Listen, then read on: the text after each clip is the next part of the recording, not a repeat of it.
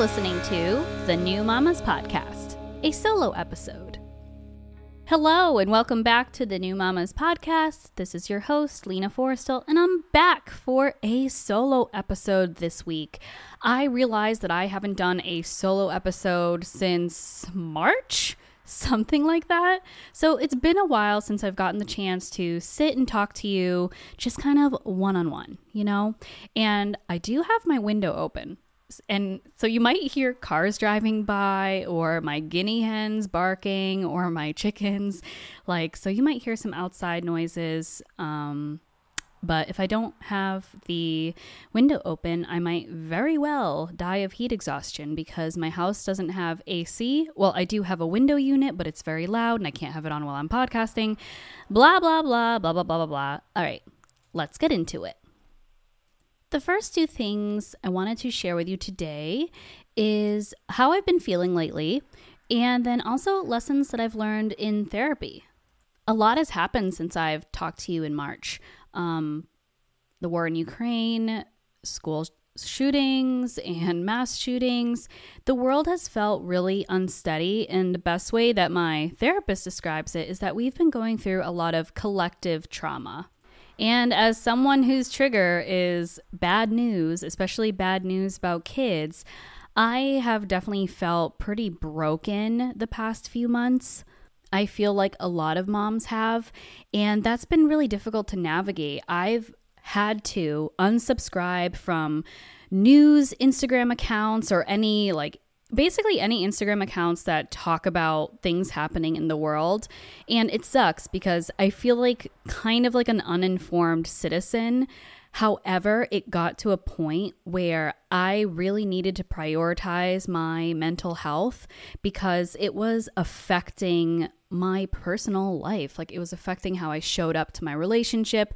It was affecting how I showed up to work. I was crying all the time. It was just, even though I'm on medication for my stress response, that's what I call my antidepressants, is it just really helps me regulate my stress response. Even though I'm on medication for that, it feels like it didn't, not that it didn't help, because it absolutely did, but I still felt like the news really affected me. In the past, when something really bad happens, I would go down a rabbit hole of looking for information in a way almost to control it. I felt like the more I knew about something bad that happened, then the better prepared I would be if I was ever in that same situation. And then while researching the news, I'd almost actively put myself in the situation of what happened in the news, almost like if you imagine a movie or you're reading a book and you put yourself in the place of that character. That's kind of how I felt about bad news. I would feel the emotions that I would think I'd be feeling in that situation. And I would notice my body tense up. I would have a physical reaction to the news. So I just had to unsubscribe. I just don't look at the news anymore. And it sucks, but it's just the way it has to be. And I have felt better, admittedly, since unsubscribing and not watching and not listening to any news stuff. I talked a lot to my therapist about how I was feeling and how the news made me feel, and just how I felt really unsteady and unstable, and the world was so volatile. And one thing that she did offer is to don't believe your thoughts. So, for example, when the way I described it was intuition, right? You feel like you have some sort of innate intuition, right? I shouldn't do this. And it's a form of self-preservation, right? I have intuition that I shouldn't, whatever, insert, get on the plane. That was the example that I used. And what I was sharing with her was that, is it intuition that I shouldn't get on the plane because I have a feeling that something really bad is going to happen, or is it anxiety? And that is basically, I guess, my entire life is is it intuition? Is it a gut feeling? Or is it anxiety? And basically most of it is what we talked about in therapy is that it is anxiety, and she gave me three different things to remember when I'm in these situations where either I have intuition about something or I'm reading a bad news article and it's making me feel a certain way. First thing is, she said, don't believe your thoughts, that's a hard one. Okay. Like, it's very hard not to believe not to believe yourself when you're saying this plane is going to go down. Because actually I did have that situation in March. I don't know if I shared on my last solo episode or not, but I went on this flight. It was for work and I was flying back, and I just really felt like the plane was going to crash. I really thought that was the end for me. I really felt like I was going to die. Like, it was the weirdest thing, and I was sobbing uncontrollably, and this is on the plane, how fun, surrounded by people. I was like sobbing uncontrollably, and I was so tense, like gripping the seat, and I felt a panic attack coming. And for me, when panic attacks happen, I lose feeling in my fingers, I lose feeling in my face, and then I start to brown out. So I start to lose vision, and of course the tightness in my chest and in my throat, where it feels like someone is strangling me. So that's what happens when I have a panic attack. It's incredibly scary and awful. I was given anti-anxiety medication to help stop basically the receptors that trigger the panic attack. It helps stop that. So I took medication to help stop the panic attack when I felt my face tingle. And I remember touching my face and crying and being like, oh fuck, I'm having a panic attack. And it sucks. And I remember so it's funny, even though I can identify I'm having a panic attack, it doesn't stop the panic attack itself from happening, which is messed up. But anyway, so I took this anxiety medication, and then the worst thing is I told the flight attendant. So the flight attendant walked by and I just shared with her what happened. And I just want to let you know, I had to take this medication because I was about to have a panic attack. It's my first time taking this medication, so I just wanted to let you know in case I pass out or something. And you would think that I'm doing the responsible thing, and instead she says, you should be doing that on your own time. And I was like, and then I tried to share with her, I'm like, yes, but I take this for panic attacks, and I don't have panic attacks all the time. And she was just kind of rude about it. She's like, I'll let the other flight attendants know. Oh man, I just thought it was so, I don't know. Isn't that their job? Don't they go through training to deal with passengers that have anxiety about flying? So anyway, it was pretty sad. But from that, I really didn't want that to happen again. So I doubled down in therapy, and yeah, so that was the first thing, is don't believe your thoughts. It's just a thought. Don't believe your thoughts. And I went on another flight, because flying is the easiest way, I guess, to explain this to you. I went on another flight, and I was having a little bit of anxiety, and I kept telling myself, it's just a thought. It's just a thought. And I tried to also just visualize, I tried to use visualization, and I imagined myself landing and all this stuff. But it really helped, even just repeating, don't believe your thoughts, because your thoughts can go pretty crazy, and it can make your mind, the mind is such a beautiful and powerful thing. So when your mind is not on your side or not on your team, it can be really challenging to get through life. So that was my first lesson. The second lesson is that she also shared with me, please remember presence. This is my present existence. Stay where your feet are. And I wrote this, I take notes during therapy. I'm such a nerd, but it really does help to recall it. And I do flip back once in a while just to see my progress and what we've talked about. But how I interpret this is almost like mindfulness, the grounding techniques of 5 things you see, 4 things you smell, 3 things I don't know, you know that one? I don't know them off the top of my head, but they're basically these grounding techniques to really bring yourself back to the present moment. So that was helpful. And then the third one, please remember love. And I thought that one was cheesy, because well, duh, want to remember love. But I guess like looking at the world from a perspective or a lens of love instead of a lens of like violence or problem solving, because the way that she described it is that my brain sees the world as a violent place instead of a place full of love, and that it's like consistently trying to tame the wild horse, and that my mind has a habit of constantly problem solving.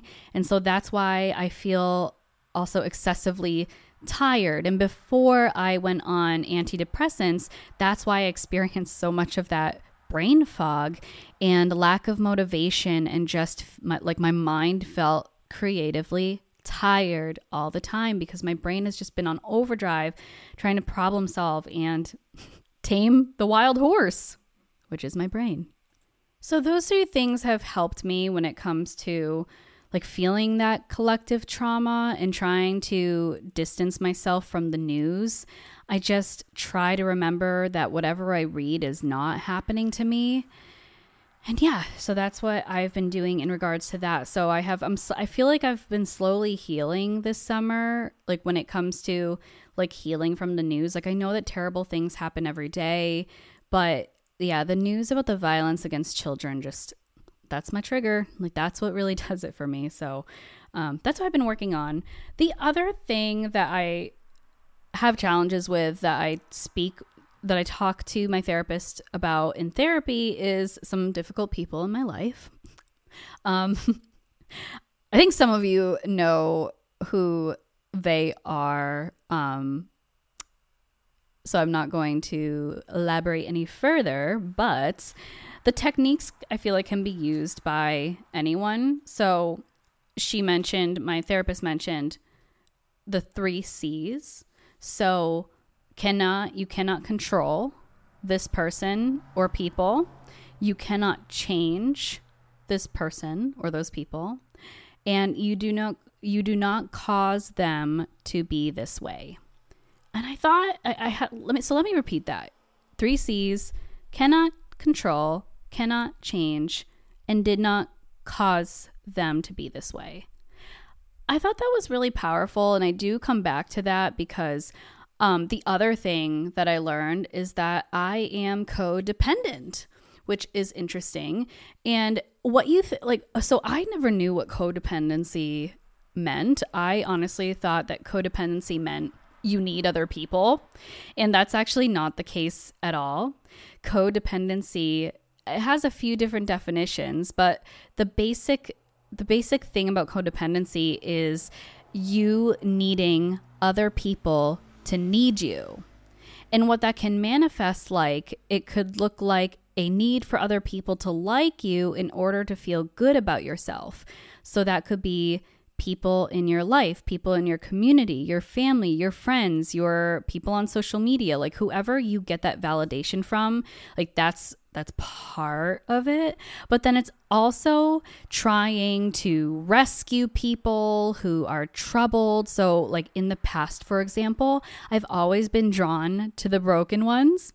And I feel like a lot of women and men, but this podcast is primarily for women. So a lot of women can probably relate. If you have always gone for the guys that are just like broken, and that's part of codependency, is constantly trying to rescue like troubled or under-functioning people, and then whose problems go beyond your ability to fix them, right?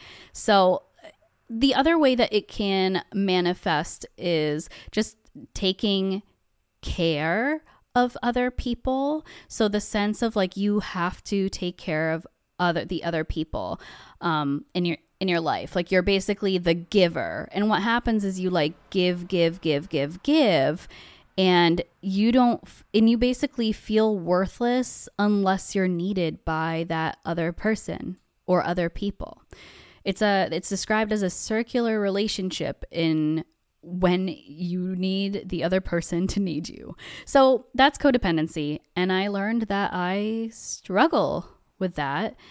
And I've been trying to learn to be less codependent And yeah, that's been interesting, because I noticed like a lot of times, like in my relationship, like not that I hover, but I'm like, you need to brush your teeth so you don't get cavities. Like I really fall into like taking care of my husband, which makes sense in a way. Like, yes, you care for your partner, but the way I do it is like, I just think it's overwhelming to the other person, to my partner, like, you know, worrying about if they get cavities, or worrying if they're, you know, managing their bank accounts correctly. Like a lot of like almost parental things is what I do. And I don't know if it's because I'm 9 years older than my sister. And when I was young, I was often put in the position where I would have to take care of my younger sister, even though it was not age appropriate, right? Like you can't leave a 10-year-old to take care of a 1-year-old, or an 11-year-old taking care of a 2-year-old. That is not age appropriate. And that's how I was taught my whole life. So I feel like I just naturally try to take care of other people instead of taking care of myself. Like I put other people's needs in front of my own because it's what I've known my whole life. So I've been working really hard to unlearn that and be more what I thought was selfish is not being selfish. It's actually just taking care of yourself. And what my therapist said is that it's bad boundaries to try and fix someone. So if I'm taking care of the other person because I feel like I need to fix them, that's really bad boundaries for myself, and that the other person that I'm taking care of, they can figure it out on their own. And I liked that. And the other thing she said was detach with love. And I liked that one a lot, detach with love, because it feels like what I explained to her was, well, I feel like if I don't want to take care of this person, or I don't take care of this person, it feels like I'm distancing myself away from them in a love perspective. And she that's what she said, detach with love. Like that's a very it's a very common thing, and you can still love someone without feeling responsible for them if they don't brush their teeth and they get a cavity. That is not your problem. That's not my problem. And I like that. So I have been working really hard in trying to be less codependent. The other things that I wrote down in my therapy journal is that it can be demeaning to offer so much help, and like over helping, like it can actually kind of be demeaning to that person. Like, for example, I just keep using the brushing teeth example because I feel like it's a good one, but it's demeaning for, you know, my partner not to feel like he can't, like I have to tell him to brush his teeth. Like, oh, that's so, you know, that is awful when I think about it from the outside perspective. And what it does also is that it almost, not that it can train the other person to be helpless, but there's like this, she described it, it's called like learned helplessness. And the more that you over help and over take care, the less and less that person will do. And you don't want that, obviously, like you want it to be a partnership. So that's the other thing that we talked about that was pretty interesting. The last thing that I have written in my therapy journal is welcoming the fear feeling and then naming how I can soothe myself in the moment. So I think this was in regards to anxiety. So basically naming the thing that I'm anxious about, welcoming the feeling that I'm feeling, and then identifying how I can soothe myself in the moment, and then nurture myself in this feeling, and repeating, I love myself and want to make myself feel good. That feels a little confusing the way I wrote that, but basically how I'm interpreting it is trust the process, right? Like I might be feeling really anxious and I might not feel like going for a walk, but I know that I enjoy a walk, it nurtures me, and I will feel good, and I want to make myself feel good, so I'm going to go on that walk. even though I really like maybe don't want to in the moment. I just want to, maybe I want to sit and scroll through social media because I feel like that's going to soothe me. And actually it's so interesting. I feel like one thing that I have definitely kicked to the curb the last couple months, maybe by couple months, I mean like 6 months, or actually maybe even since I started medication, is social media addiction. And I will say it was an addiction because I was really using social media like to self-soothe or something to do in between tasks to kind of null my brain. But I noticed that recently I've been just doing a lot better at not mindlessly scrolling social media and then just using social media as any creator would, or just using it intentionally, which is great. That was a goal. Oh, and the last thing I wanted to share about my therapy sessions was some good advice about when someone gives you an opinion that hurts your feelings. So I had that happen to me recently. Someone shared an opinion of theirs with me about me / something that I have. And it hurt my feelings because I felt like this person was being really critical and that they didn't understand me. Like they were projecting something that they would want for themselves, but they don't realize that we have different tastes. But basically, I asked my therapist for help navigating this situation because I just kept thinking and thinking about it, about this person's opinion and how it hurt. And I kept justifying it to myself of why I have this thing or why I do this thing and why it makes me happy. And what my therapist said was, I can hear their side, but I don't have to be influenced by them or their opinion. And just to reinforce the fact that these are the standards that I live by and not anyone else. And also to remember the 3 C's. You can't change, control, and you didn't cause them to be this way. And then basically that I also don't have to explain myself to that person. And just, you can simply state, I guess we're never going to agree about this, and then just move on. And I thought that was pretty powerful in maybe just recognizing the fact that I don't need to explain when we have a disagreement about something, because very often it's just like not worth it, right? Like it's not worth to get into dialogue, because I feel like when someone has an opinion or disagrees with you about something, I feel like they're pretty set in their ways, and why do you need to change their opinion about it? Like, is it really just for your ego that you want to change their opinion? I feel like sitting with that is really powerful. Like, I kind of reflected after my conversation with my therapist, I reflected on why the comment that this person made bothered me so much and why I wanted to change their impression of me. Like, well, I guess that's what I felt like. I wanted to change that person's perception of me. I wanted them to look at me in a different way. Like, it wasn't like, I didn't think what they thought about everything that like was accurate. And yeah, I kind of fell into this thing where I realized that it was more of an ego thing. Like, I really wanted them to change their opinion because for me, like, I wanted, like, why, but then why would that make me sleep better at night? You know, like, why would it sleep? Like, so as you can hear, I am getting frustrated just thinking about it. But basically what someone else thinks about you or whatever your situation is none of their business. And that is how I am operating. And it has felt good. Like, I definitely do feel a bit more free after learning that and just sitting with it and reflecting and making the choice to basically not care, right? Like, I actually don't really care what people think of me anymore. That actually, I used to, and that for a very, very long time, I did care.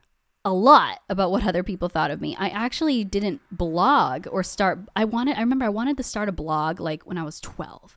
And like every year I would like start a blog or a Tumblr and I would keep it private and then I would delete it because I was so worried, well, what if people at school find it? Or what if people at my job find it? Or what if they read it? Oh my gosh, what if they read it? I remember that. And I kick myself because I really wanted to do this thing that made me happy. I've always loved to share and overshare, frankly, sometimes.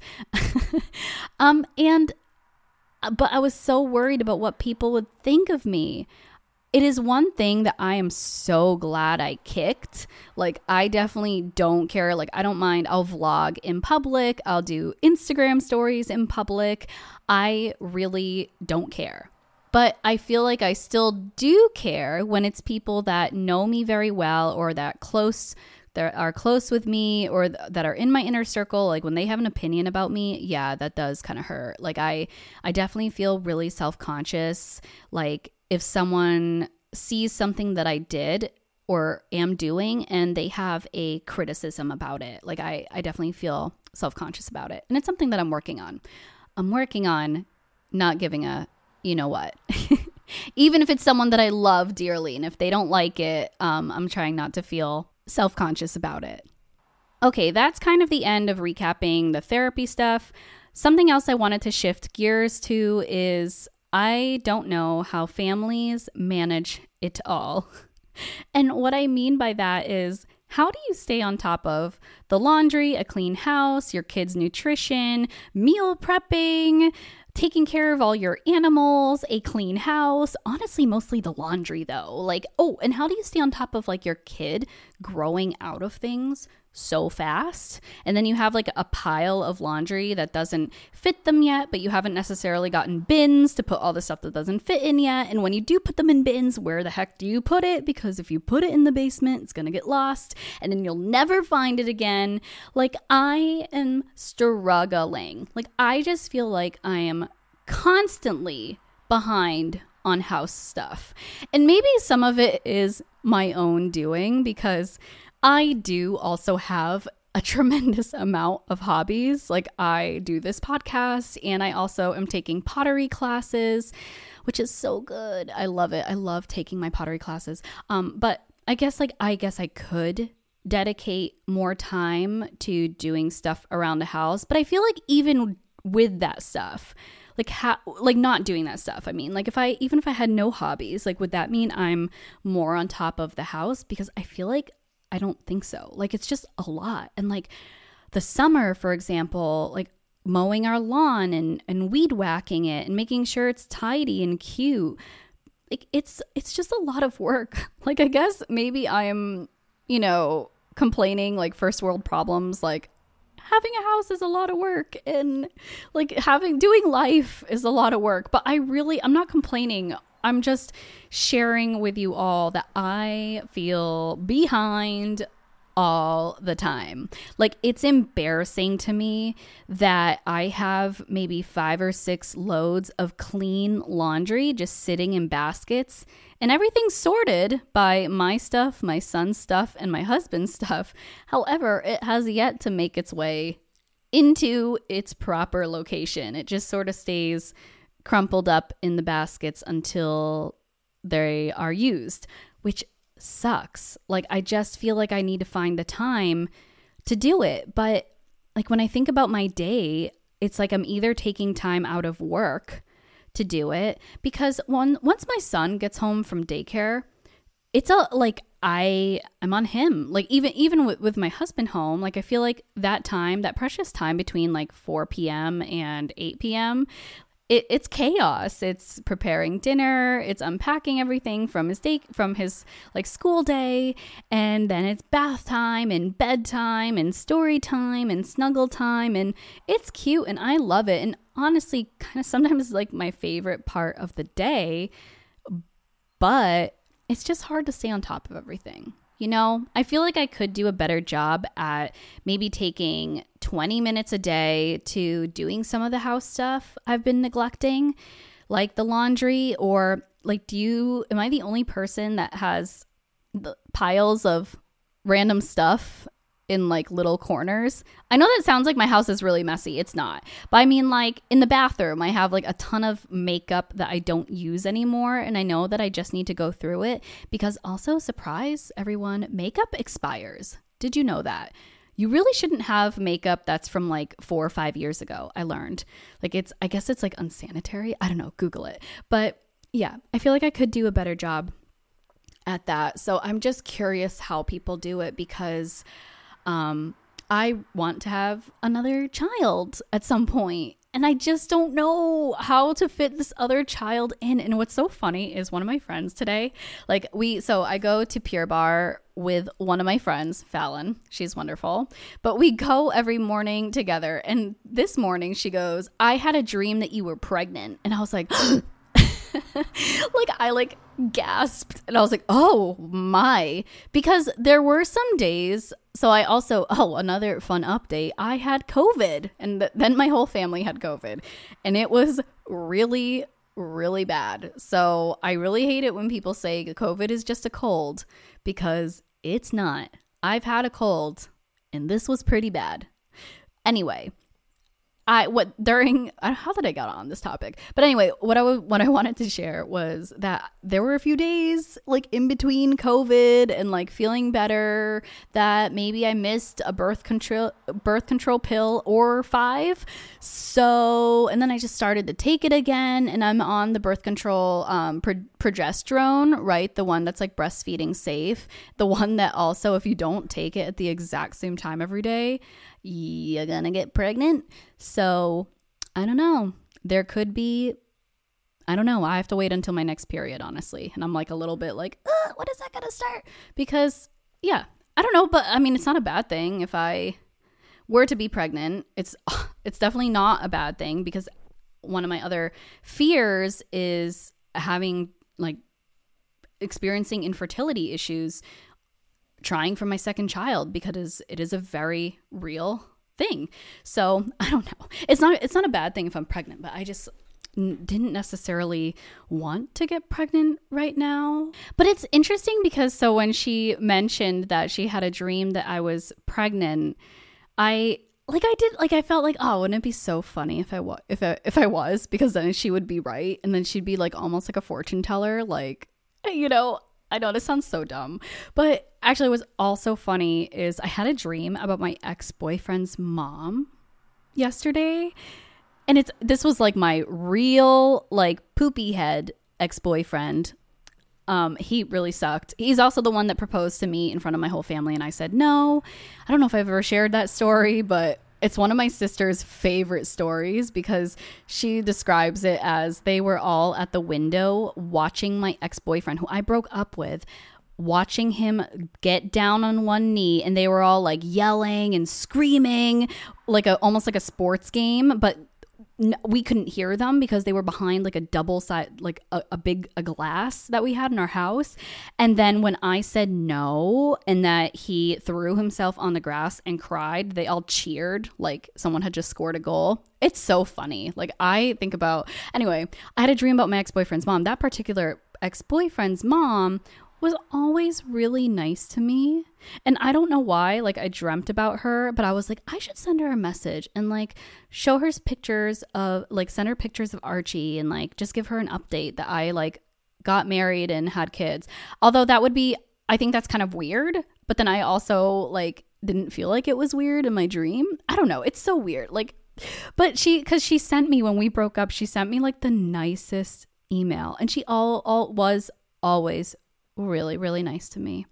And I don't think she had to be nice to me, because I was just like a college girlfriend of this guy who very clearly did not want a long-term relationship. But long story short, okay, how did I get here? Oh yeah, dreams. Yes. So actually on the topic of like pregnancy and wanting to get pregnant soon, I just have so many fears. Like I feel like John and I can barely manage our house and our lives with one child. I feel like having one child is a lot. And it's not, and Archie is actually, like, I think he's a really easy kid, like in terms of like how hard it can be to have a toddler. Like my son's not overly fussy. He's like 2 and then some months, and he's not like, he doesn't have a lot of tantrums. Like he's pretty manageable. But it's still hard and it's still a lot. And I feel like we still have trouble managing our time. So I just don't know how we're going to do it with a second kid.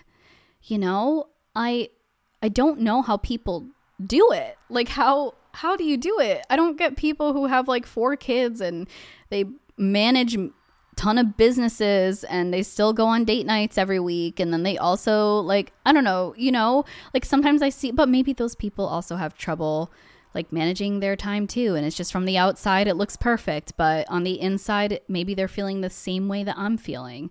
So I don't know if anyone else has ever felt this way of like, how do people do it? And like for me, I'm like, how do people have like cute gardens and have children? Because I just feel like gardening even is so much work. So I think it's funny that my fear about having a second child like has nothing really to do with pregnancy or delivery. It really has to do with balancing life afterwards. Like I still want to take my pottery classes. I still want to go to Pure Barre every day. Like I still want to do the things that like really fill my cup and really make me me and make me happy. Like even just going to Pure Barre, I like 3, 4, let's say I go maybe between 3 and 5 times a week.